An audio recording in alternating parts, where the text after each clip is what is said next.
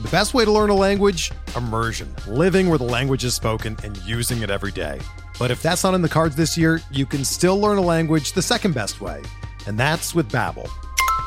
Be a better you in 2024 with Babbel, the science-backed language learning app that actually works. Don't pay hundreds of dollars for private tutors or waste hours on apps that don't really help you speak the language.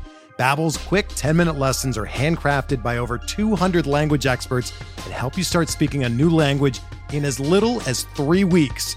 Babbel's designed by real people for real conversations, and their tips and tools are approachable, accessible, rooted in real-life situations, and delivered with conversation-based teaching, so you're ready to practice what you've learned in the real world.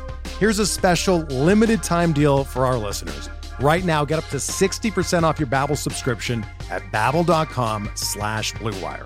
That's 60% off at babbel.com/Blue Wire, spelled BABBEL.com/Blue Wire. Rules and restrictions apply. For it's 1, 2, 3 strikes, you're out at the old ball game.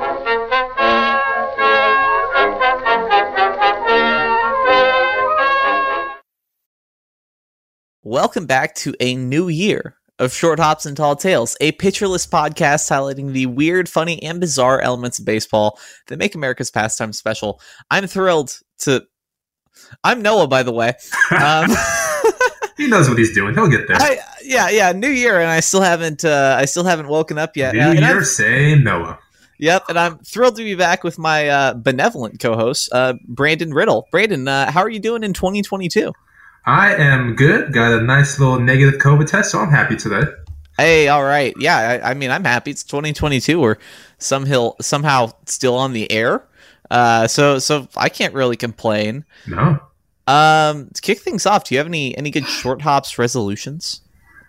So I saw you put it on that line, and I had to think about it for a good long time, and then I figured out one thing I want to do was abolish the DH. I feel that's top of my resolution list.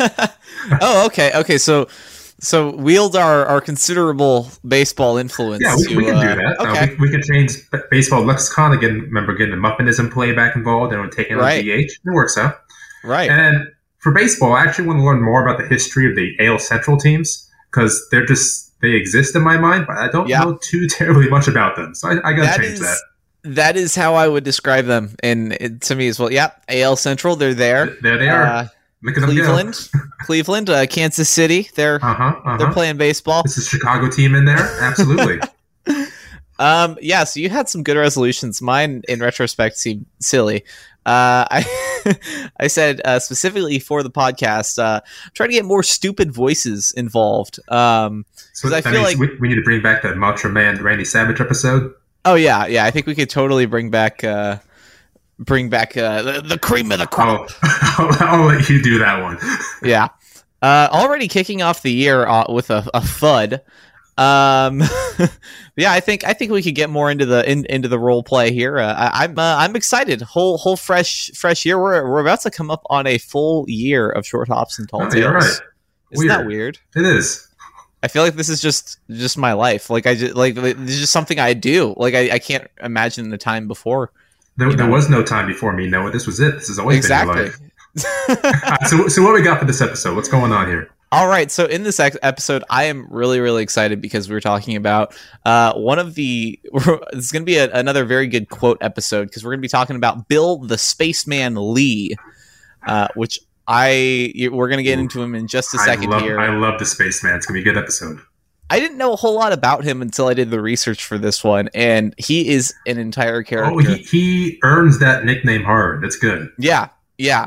And then I see you're going to talk about the Female Baseball Championship of 1879. Now, I've seen A League of Their Own. I have not seen anything about the 1879 Female Baseball Championship. Yeah, this kind of popped up on me looking through old newspapers, and I thought, I need to know more about this. So it's a rabbit hole and a really good time. But rabbit holes are what we do here on Short Hops and Tall Tales. Well, all right. So let's kick things off with some pickoff trivia. The first of the year, submitted by our listener, Mike Perugini. And so, Brandon, I'm going to pose you this: which pitchers since the 1970s have thrown a no-hitter against a team they have played for, or would end up playing for.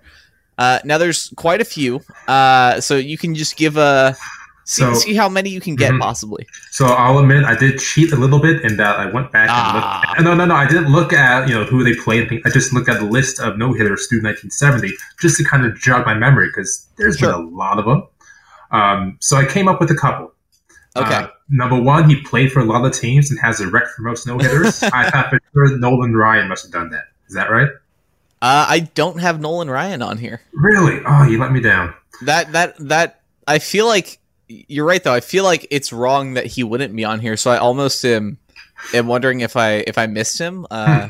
We'll have to we'll circle back to that. We'll check it out. And maybe you're right. Maybe just one of those oddity things. He pitched so long and had what 9 no-hitters. He played for the Astros, the Mets, the Angels, the Rangers. Am I missing a team there? No, Mets, Angels, Astros, Rangers. I think that's about it. So he threw 7 no-hitters. 7, yeah. So it's got to be against one of them. You think, right? You would think. Right, so, but apparently not. I'll take your word for that one. And then going through the list, of course, I know this one. Edwin Jackson pitched for 1 million teams and pitched a no-hitter as well. So he's got to be on the list. Well, and who did he pitch a no-hitter for? Diamondbacks. There you go. I thought that was going to be when you said he played for everybody. I thought that was going to be the first name out of your mouth. Oh my goodness! Yes. I think he had like 158 pitches that game. He just kept going. Yeah, it was honestly something incredible like that. Yeah, Edwin Jackson against the Tampa Bay Rays. Do you have any other names?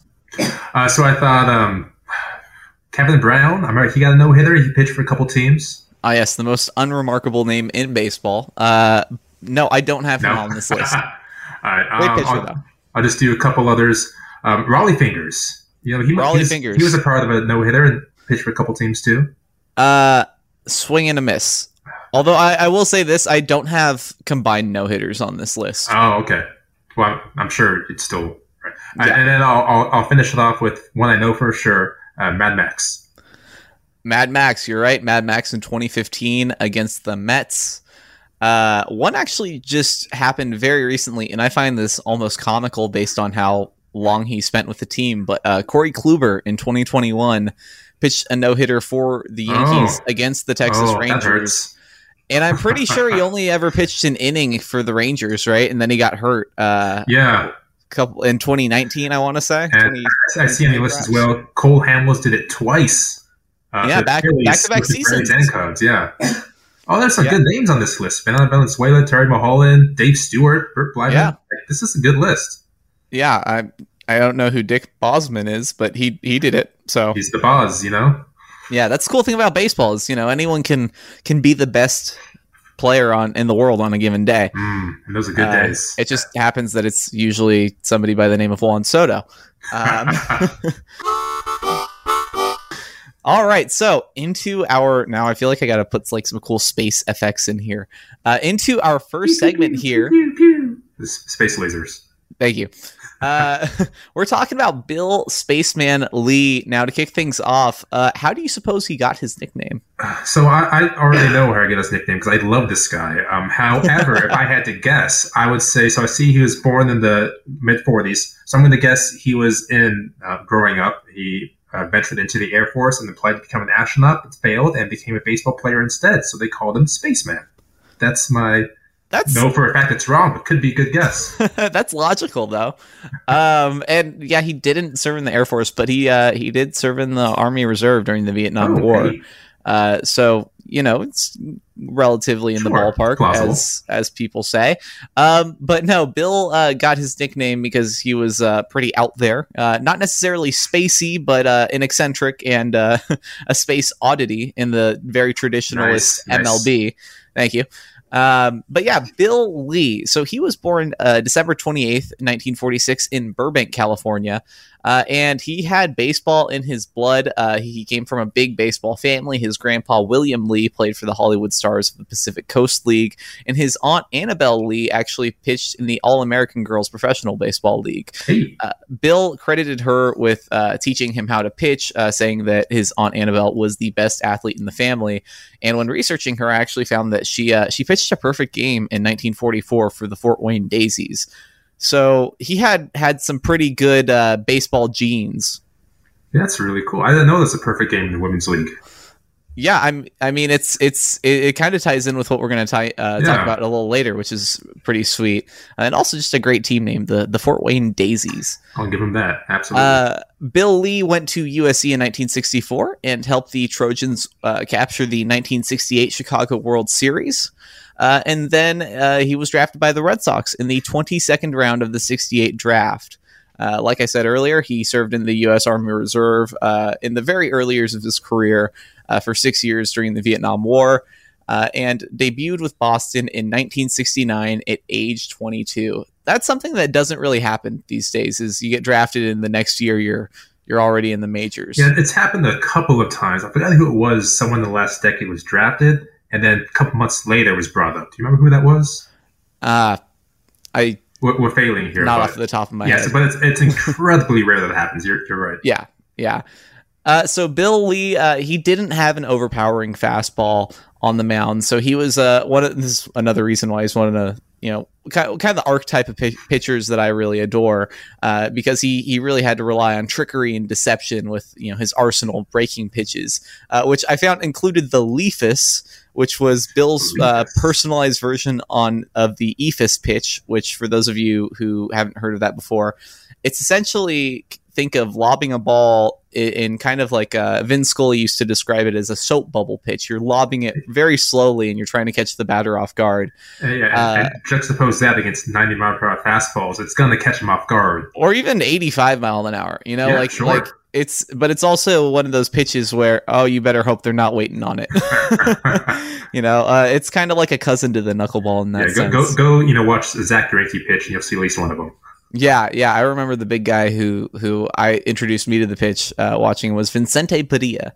That's the Dodgers. Dodgers, that's right. That's a name. So it's really funny because his teammate Dennis Eckersley actually once described Dennis talking about himself. He said, he threw steak where Bill Lee threw salad, which I think is a pretty funny way of putting it, because Eckersley had that good fastball. So to start his career, Bill Lee was primarily in a relief role and actually only started 9 games in his first 4 seasons. That they were fine. They were relatively unremarkable. Although he did actually hit a home run as a relief pitcher on September 11th, 1972. So I thought that was pretty sweet, because how often do you see a reliever hit a home run, right? But Bill Lee was made a starter in 1973 and won 17 games with a 2.75 ERA, which was third best in the American League, and he won all that on his way to his first and only All-Star selection. So really, it was his breakout season. Mm-hmm. At the time, the Spaceman became close friends and partners with his backstop, the legendary Carlton Fisk, as well as they became player representatives on the Red Sox together. And it really was a fitting role for Lee, who was notorious for being incredibly loyal to his teammates. I don't think you could fault somebody for being loyal to your teammates, but It's not always the most strategic thing when some cuts or trades have to be made, and that led to some issues a little later on down the road. But I do love how the pitcher became basically best friends with his catcher, and of all the catchers to be friends with, Colton Fisk. So that was a good move by Lee. Also a very good business decision. Oh yeah. So now he's a starter. He won 17 games the next 2 years, and he formed a very strong 1-2 punch with Louis Tiant. Is that 17 games in total, or 17 games back-to-back seasons? He won it 3 years in a row from all right. From 73 to 75. He played a very key role in the 1975 pennant team, but when they got to the World Series, he was saddled with 2 really tough losses, where he pitched well overall, but the Sox ended up going home empty-handed, losing to the the Big Red Machine. Most notably, he had shut out the Reds through 5 innings in Game 7, and then gave up a crushing 2-run home run to Tony Perez on a very poorly thrown eephus pitch.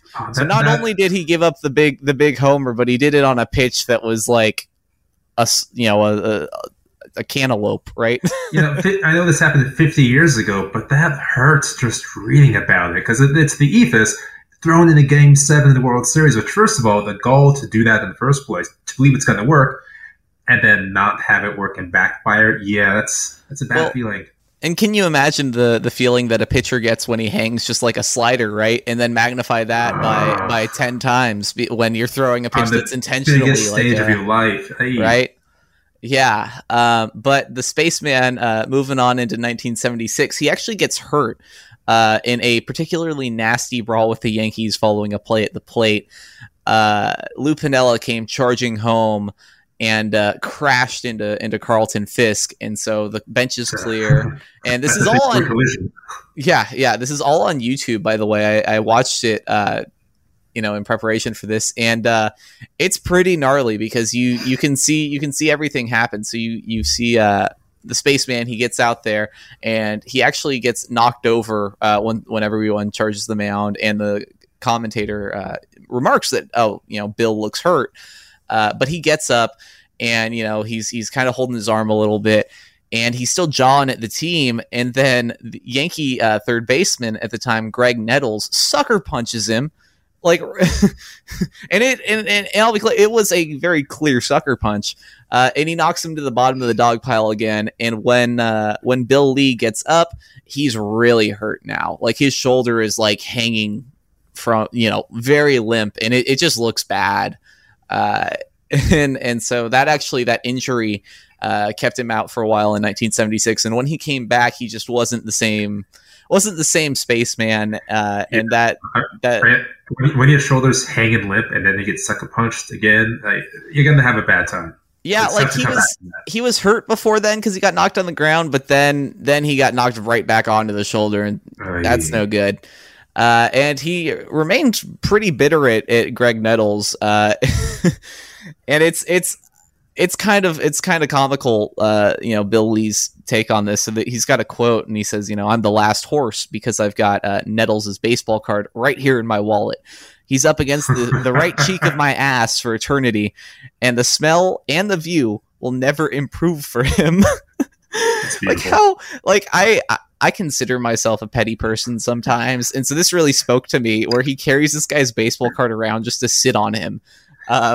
He's gone up my respect ladder right there.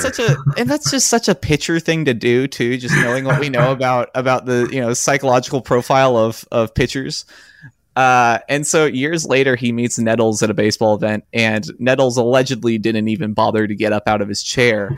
And so the Spaceman says, he's like, well, he hasn't aged well at all. He looks like a duvet cover. And then this is great. He says, when they asked, so Greg Nettles ended up publishing a memoir about his time in Major League Baseball. And what was it called? And it was called Balls. Happy to get out of the way. Thank you. And so when they asked Bill Lee about, what do you think about this book, Lee said that Nettles had missed it by an inch or so, referring to the title. I'll let you kind of read between the lines there and figure out what he meant, but I just thought that was great. So as you can see, the Spaceman was a very, very colorful personality, and in a locker room full of Red Sox that really were not super. They weren't exactly media darlings, is I guess what I'll say. The reporters really flocked to him because he just always had an original quote, was always willing to share his unique perspective. And so we ended up getting a lot of really, really great quotes from Spaceman. So I'm just going to read them off here, a handful of them, and just tell me how they hit your ear. So looking forward to this. Yeah. So, once again, played it for the Red Sox. So on the Green Monster, he said, did they leave it there during the game? Early in his career. When asked about sticky substances, he said, hell, if KY Jelly went off the market, the whole California Angels pitching staff would be out of baseball. I love that so much. And I think that's great, too, because it's just also an issue that we still have in today's game, that, right? And if nothing else, he knew how to paint a picture, right? Talking about hammering Henry Aaron, he said, I'm mad at Hank for deciding to play one more season. I threw him his last home run, and I thought I'd be remembered forever. Now I'll have to throw him another. He got a little existential at points, and he said, I think about the cosmic snowball theory. A few million years from now, the sun will burn out and lose its gravitational pull. the Earth will turn into a giant snowball and be hurled through space. When that happens, it won't matter if I get this guy out. Fun. I will say there was a lot wrong in that statement, but still a fun statement. your astronomer red flags are going up. My eyes are twitching right now, so it got hurt. But fun quote. I love that point of view, though. He's like, in the grand scheme of things, we're all stardust, so it doesn't matter if they go 400 feet. Because we've been trying to fix baseball for about as long as it has existed, Bill has his own take on that, and he says, I would change policy, bring back natural grass, and nickel beer. Baseball is the belly button of our society. Straighten out baseball, and you straighten out the rest of the world. What does that mean? The belly button of our society. I don't know if that's... it sounds like that's a compliment, saying, like, it's kind of the center point, or it's holding the society together. I don't know. I don't know. only Bill knows. All right, what we got next? Yeah, nickel beer, though. Solid ideas there. Absolutely. Let's bring that back, please.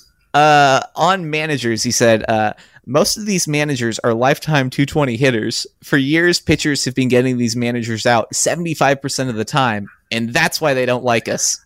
I do love that, because so many times managers were just on the fringe of the majors, and I love that idea. Like, it's his perspective is so funny to me. On winning, he said, people get too hung up on winning. I can get off on a really good helmet throw. Or a good bat toss, if you will, Noah. All we need is a good bat flip. And then on good ball players, he said the more self-centered and egotistical a guy is, the better ball player he's going to be. And he's not necessarily wrong. Yeah, that's take that. You need to be fairly egotistical, to make it to the majors. Gotta because be confident. Well, that, and you got to have the drive, right? You got to have that. No, there's definitely a lot of that into play. Yeah, I agree. He was onto something there. And of course, as a member of the Red Sox, he had some very strong feelings towards the Yankees, and he said, "You take a team with 25 assholes, and I'll show you a pennant. I'll show you the New York Yankees," which is great because he's complimenting them. It's a great backhanded compliment. You're right. Just a whole bunch of self-centered, egotistical guys there, right? Yeah. And maybe you were clued in on based on his earlier idea about the sun and the snowball theory. But he was a big science thinker, right? And he said on neuroscience, he said, you have two hemispheres in your brain. You've got a left side and a right side. The left side controls the right side of your body, and the right controls the left half. It's a fact. Therefore, the left-handers are the only people in their right minds. I cannot believe I've never heard that before. That is one of my now favorite quotes. I don't know if that's exactly true, but it is. No, don't worry about it. Don't worry about that. It's just a great quote. It is a great quote.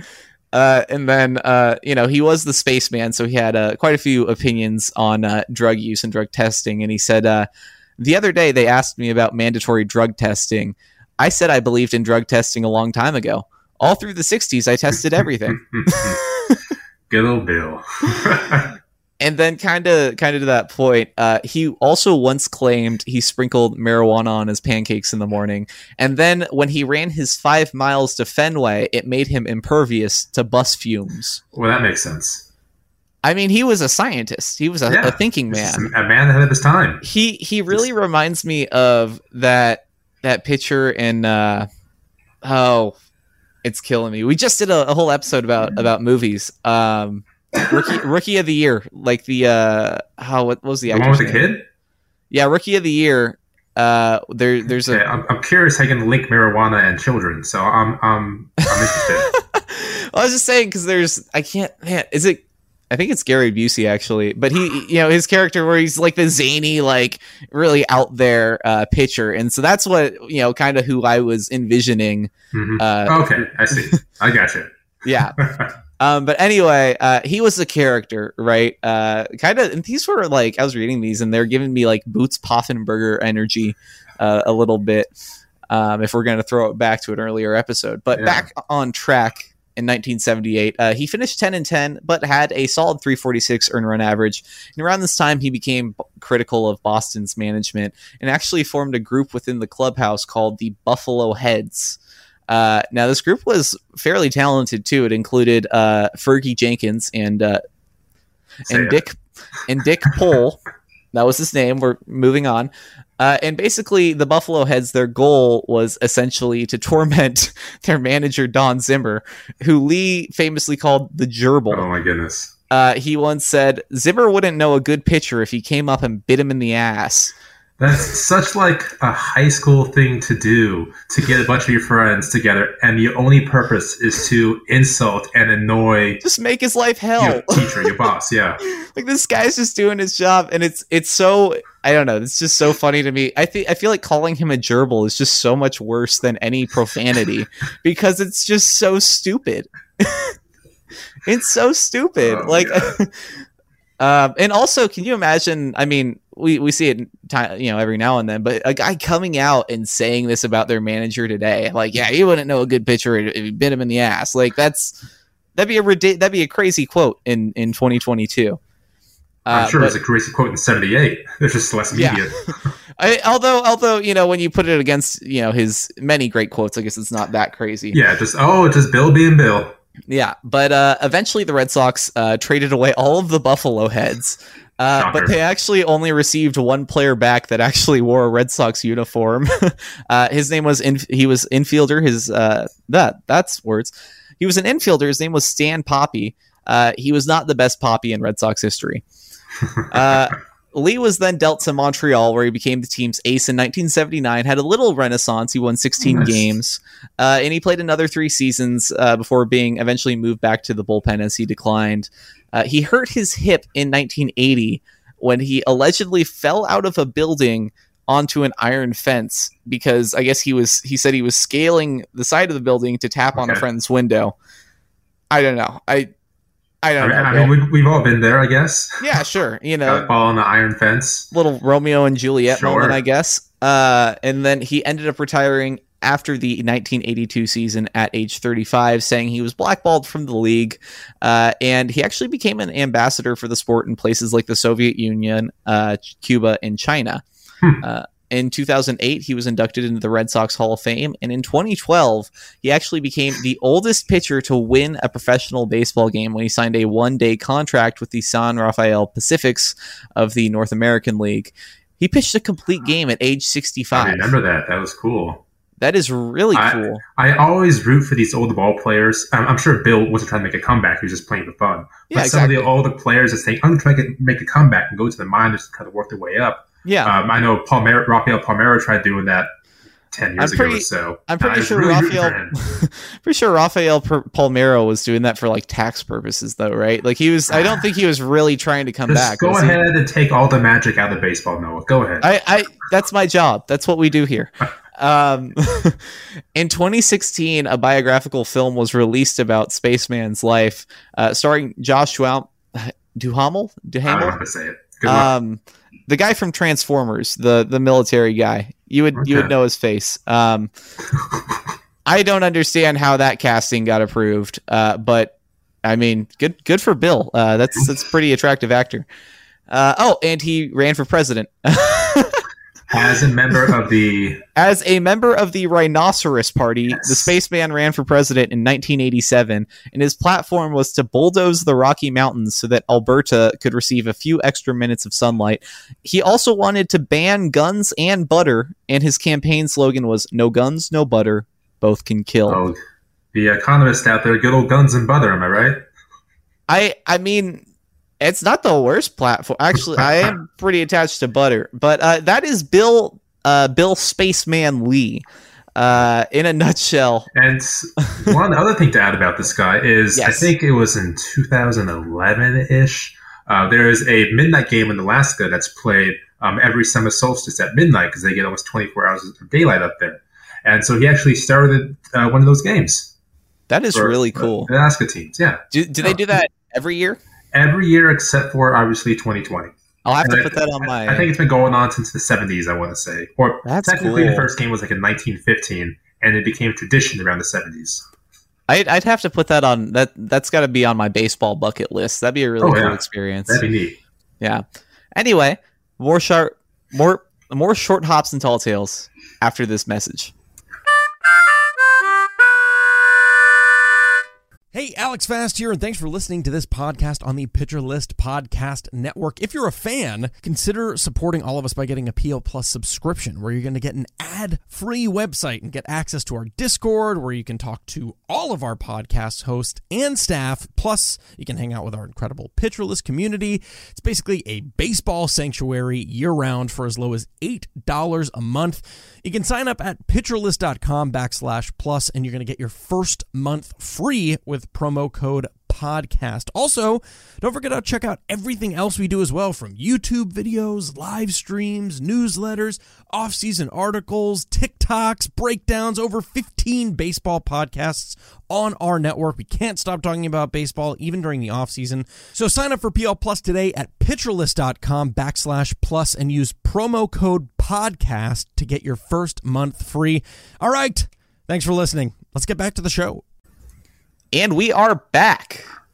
Brandon, we're talking the Female Baseball Championship of 1879. I know nothing about this. I am so excited. Yeah, this was really fun to research and dive into. Again, I was just looking at the different topic completely. Out the corner of my eye, I saw this in the newspaper. The female ball tossers, 1879. And I've realized that in the 1870s, 1860s, the phrase ball tossers meant baseball players. I learned that today as well. There's a lot of that. But anyway, so with the championship at 1879, let me kind of give you the top line first. So on October 2nd, 1879, the female Red Stockings of New York, they took on the female Blue Stockings of Philadelphia. Miss Sheldon, no first name, was on the mound for the Reds, while Miss Brooks pitched for the Blue Stockings. The two teams would play to a tie, 18-18, in front of a few thousand fans, until the players left the field for their wagons. In 18, how many innings? Okay, I feel like you're going to get into it. There's a lot to unpack. Okay, You're wow. right. Before we go on, just two great names: the Red and Blue Stockings. Hey, that was almost original names back then, I'm sure. Yeah, who would ever name a team after socks? That's a horrible idea. Anyway, that'll never stick. So anyway, like we had mentioned earlier in the episode, most baseball fans' knowledge of women playing baseball really exists because of A League of Their Own, which is a great movie, a great story. We mentioned that earlier as well. And most people probably know the story of Babe Ruth and Lou Gehrig both being struck out by 17-year-old Jackie Mitchell. But that's kind of the extent. Like, I'll admit that I knew there were some baseball players in the late 1800s, but I didn't really look into it all until, this kind of piqued my curiosity. So the Blue Stockings and the Red Stockings, they were actually just the latest teams to capitalize on this craze of 19th century women playing baseball. Again, the, quote, feminine ball tossers, which, okay. That's a phrase. I know. But then, like so many events around that time, the ball players, they were meant more to entertain the crowds as an oddity. They weren't necessarily meant to rival the men's clubs in their abilities. Instead, the kind of like spectacles just to be gawked at and amused. So the promoters can make a quick buck. It kind of made me think of those old stereotypical circus tent promoters with red pinstripe shirts saying, "Step right up." That's kind of the atmosphere that these games seem to go. It kind of sounds like they were kind of like akin to the Harlem Globetrotters of the time, right? Kind of like that, but according to all the newspapers I saw and some of the papers I read, there wasn't necessarily the skill that the Globetrotters had playing basketball. It was more about the novelty of the act rather than the skill of the game being played. Everyone in the stands is like, "Wow, they're wearing pants." Yeah, actually, there's a lot of the comments in newspapers. No, I'm not kidding. Most of the newspapers about, let's say if the article quotes 200 words, at least 70 of the words would be to what they're wearing, describing how they're wearing the hats. Describing you're saying nothing has changed. Yeah, no, absolutely nothing has changed. Oh, man. They even quoted some of the cat calls, which we'll get into all that later. So anyway, that was 1879, but 4 years before then, before the big championship game took place, the very first women's game was promoted between the Blondes and the Brunettes, of course, in New York. And of that game, the papers wrote the next day, quote, "It would hardly be fair to say that the game was well played. Oh. Indeed, I know. Indeed, it would probably be no great departure from the truth to say that most of those present came from more seeing the players in the jaunty costumes than the game itself. Oh, man. Ouch. Yeah, these articles weren't very nice. And in an editorial, some grumpy guy wrote, quote, "About the greatest humbug of this age of humbugs is a baseball club composed of females." That's the biggest issue you have in society at this time is there are girls playing baseball. The Civil War is like a decade down, but no, the women playing baseball is a humbug. That's what we're gonna get in. Yeah, no, can we bring humbug back? I feel like just we can do that. That's a great word too. Yeah, we'll put that on the list. The humbug of muffinism play. I'm in. There we go. But after that first game was played, mentions of female teams, well, they kind of sprouted out all over the place. So going through papers, I saw teams in Logansport, New Haven, Kentucky, Wisconsin, Wichita, Williamsport, Baltimore, and Boston, at least. So they were springing up all over the place in the 1870s. Okay. But they were all more or less kind of met with a similar reaction of the novelty of it all and explaining how the females tried to catch the ball and looked at the hands in wonder that it hurt and said, "Ow." Okay. Yeah. And well, the games again weren't played with the greatest of skill because they didn't have the practice. I'm sure they're doing other things. So scoring 20, 30, 40, even the 50 runs after just a few innings wasn't completely uncommon. And so eventually this novelty kind of rubbed the crowd in the wrong way after a couple of years. And they got kind of tired of it, which is understandable because these women, again, they weren't professional ball players in the sense of playing games to win necessarily. A lot of them came from theater backgrounds. Mm-hmm. So they knew kind of their job was to, show the crowd and get them excited about the game and excited about the show. That's kind of what they wanted to do. And it got so far in 1893, 9 women were taken down to Cuba to play an exhibition against the men. Now, Cuba in the 1890s was a huge baseball country by then, and of course for decades after that. They loved baseball. And so they were excited to see a bunch of women come down and actually compete with the men, which is what was promised to them in all the advertisements. Now, on top of that, typically you can go see a barnstorming game, an exhibition, for about 25 cents. But in Cuba, just due to the novelty, they would charge 50 cents. And there are thousands of Cubans that paid to see this game being played. Even before the game started, they were just watching teams warm up, and the crowd got incensed because they could tell this was not going to be a competitive game.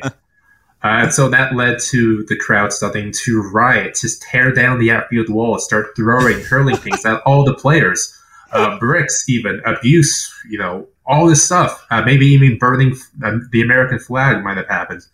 And the manager said that all the women barely got out of there with just some of their clothes. Oh, no. They went back to the hotel and had to redress themselves and flee the country. Oh, that's horrible. Yeah, it became a whole international incident, actually, because this was about a couple years before the Spanish-American War kicked off. So tensions were really high. So they were just mad that they'd kind of been... So they were marketed as like a good baseball team. Yeah, exactly. They wanted to see women actually play up against the men, and it just wasn't going to happen, and they got pissed off now. I don't know why they threw the rage that fits that they did. I mean, sure, get your 50 cents back, but still, ouch. And when did the Spanish-American War start? Like, how? I think that was 1897, I want to say. Okay. So it wasn't like a... No, it's still a couple years away. Okay. It wasn't like this happened, and we're like, launch the torpedoes. That's the last straw. Okay. So that was 1893. By that time, the crowds were kind of fed up with the games with unskilled players, but that would very much have changed with women later on. But people still watch the Royals, don't they? Ooh, we were just saying how much we want to appreciate AL Central teams, and you come in with that zinger. Ouch. I'm sorry, I do like the Royals. They're fun. They won the World Series in 2015. They're fine. All right, so that was 1893. Back to 1879 and the championship series, people were still happy to dish out the 25 cents for a game. And prior to this World Championship game, the two teams, again, the Blue Stockings and Red Stockings, they barnstormed across the Northeast, all through New York and New England, and they had a wide range of reaction. Now, this championship game was kind of more like a championship tour, because again, it toured all over the Northeast. And again, there was much amusement in the papers. The series began in May in New York for 2 games, and then just things happened. I have no idea what happened for the next few months, but the next news segment I picked up is in June. Wow. July. I apologize. July. There was one game in New Haven where the teams were mobbed while trying to leave the field. I don't know why they were mobbed, but they, quote, escaped injury, though stoned. The spaceman is nodding in agreement. See, not quite that stoned, because there was another paper from a couple years earlier from Team New Haven and how the teams were ran off because they were being stoned. Yeah, I'm not sure if that means the same thing I'm thinking of, or just things being thrown. Either way, I'm assuming that they're just like throwing rocks and batteries or whatever they had in their body. I'm going to guess the same. I don't. It sounds like Philadelphia sports. A lot of rocks. Yeah. So that was in July, and again that month they played in Philadelphia this time to around 5,000 people in the stands. But the game had been delayed when, according to the papers, 3,000 people refused to leave the field. So a few dozen police arrived and got the crowd pushed back to within 3 feet of the base path so the game could be played. So they were just on the fields, very closely to watch the game? Or just stood all over the field. Because again, got to remember, in the 1870s, it wasn't uncommon at all to have fans on the field. Right, that's right. Yeah, so they would think, okay, this is fine, but they just got way too close. And so they had to play the game with a crowd of 5,000 people 3 feet away from them. Wow. That's not intimidating. Mm-hmm. And then halfway through August, the teams nearly lost everything when their manager skipped town with $200 in the wages owed to the players. Aww. I know. And both teams, because they couldn't pay fees for anything, they were kept at the railway station until they can come up with the funds. So they probably wrote families and friends to have them give them money so they can get out of the train station. Oh, man, that's brutal. These ladies can't catch a break, man. No. And after the manager left, a new theatrical man took over as the manager for the remainder of the tour. Okay. I don't know who that man is, but he's onto theatrical. Yeah, here the ladies need a manager, eh? Yeah, she. I'm not sure when he turns into Groucho, but I'm envisioning the monorail guy from The Simpsons, like with the straw hat and the cane. Oh, the guy from how did I forget his name? 76 Trombones, Music Man. Music Man. There we go. So that leads us to the final game of the tour that was billed as the Championship Series, again, October 2nd, 1879. And of all those games played previously, this was the only one where I can find the full roster of the players. So I feel like they're owed a couple of names here. So for the Blue Stockings, we have Miss Clifford, Miss Lothson, Miss Howard, Miss Brooks, Miss Pierce, Miss Louie, Miss Harding, and Miss H. Howard. And line up in opposition for the Red Stockings, you have Miss Stacy, Miss Gray, Miss Sheldon, Miss Howard, Miss Morey, Miss Arnold, Miss Addison, and Miss Taylor, of course. Sounds like some good sluggers in that lineup. A couple good sluggers, some ace relievers, I'm sure. And luckily, this game had a little more description to it than the other ones. However, most of the descriptions were catcalling. I do have to say, my favorite catcall, I just wanted to call a game was someone yelled out, "Hey, look at the bell of the ball," which made me kind of happy. Like the double entendre. Yeah, bell of the ball. Oh, hey, that's kind of clever. I like that. It's more clever than disgusting. So yeah, we would definitely say that. Yeah. But yeah, you can go through those newspapers you would like and see some of those calls. Right. Yeah. But I will say, because again, these were ladies in theater, they played up to the crowd. So Miss Sheldon of the Red Stockings called a boy from the stands to fetch her a glass of beer.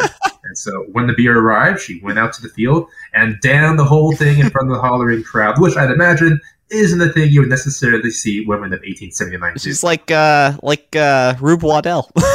Yeah, Rube Waddell and Miss Sheldon doing it. Yeah. And like most of the games they played as well, this one didn't necessarily come to its natural end, but ended because of the crowd. So towards the end of the game, it was 15-60 going into the last inning. And the audience became even more restless, more catcallings late in the day, more inebriation, everyone's what have you. Drunk off the Exactly. 15-cent beers. Yeah. 15 cents in 1879? I don't That's know. a fancy beer. Yeah, okay. I imagine, actually. I don't know how much a beer cost in 1879. Yeah. But a tying run was scored in the final inning. And instead of going to extras to, decide the championship, the players, they packed up and left for their wagons because they just had enough. Like, no, guys, we're done. We're out of here. We're out. But as you can imagine, this didn't sit well with the crowd. So the spectators started charging the women and got hot on the heels, like trying to, again, throw things, grab things at them. Gosh. And as the paper said, acting like young savages the entire way. Now, luckily, unlike New Haven, for example, everyone was safe. And players, they probably felt like it was a normal day. Really making men look good in the in the 19th century. It's hard not for guys to look good in the late 1800s, you know? Gosh, it's horrible. So yeah, that's kind of the tour they took in 1879. These two teams, they had an absolute time of it. And then, like I had alluded to earlier, a lot of the female ball players turned out to be really good at baseball, actually. One of them was signed to a minor league deal as well in the late 1800s. So if you're more interested in that, which I would love to cover that as well later on, there's a book by Dabra Shuddock called Bloomer Girls that chronicles the women pioneers of baseball. Very cool. I'd be interested to kind of go from that, and then maybe in an upcoming episode, kind of talk about like modern women in baseball. You know? Oh yeah. Again, I just kind of professional league scratched the surface here, and the more I read about it, the more I realized there's so much more here. So I'd be definitely excited to read more and talk about that. 19th century, they were playing baseball. That is so wild, because you would just think like, and I'm sure that's why they got a lot of crowds, was you think like at the time that'd just be considered so taboo, right? I'm sure these guys in the stands, like, were just like I said, they're wearing pants. Like, this is ridiculous. Look at those pantaloons. Look at those Bloomer Girls go. I can't. That's wild. Wow, that was a really cool story, Brandon. Yeah, it was fun to read about. Hopefully we'll get into it more. Yeah. Well, I know we can now refer to ourselves. So really quick tangent. Okay. Going through these newspapers, I saw a headline talking about the baseball upcoming season, and instead of saying like the talking heads or the reporters, they said the ball tossers. The ball tossers. My goodness. So just a couple of ball tosses here talking baseball. I think, is that what we're going by now? Short Hops and Tall Tales brought to you by ball tossers. All right. That's enough from us tonight. Enough Muffinism. If you liked what you heard tonight, be sure to follow Short Hops and Tall Tales on Twitter at ShortHopsPL. Follow Brandon at BD Riddle and myself at Noah A. Scott 6, and then subscribe to us on Apple Podcasts or Spotify / wherever you're currently listening to this podcast. And please leave a review so if you like, so we can reach some new people. I know that's a new feature on Spotify, is you can add a star rating. Very exciting. Brandon, have you rated our podcast yet? I just have, right as I'm thinking about it, in the future. Okay, I was gonna say that didn't sound very convincing. Anyway, thank you for listening. For Brandon Riddle, I'm Noah Scott, and this has been the Short Hops and Tall Tales podcast. See you next time.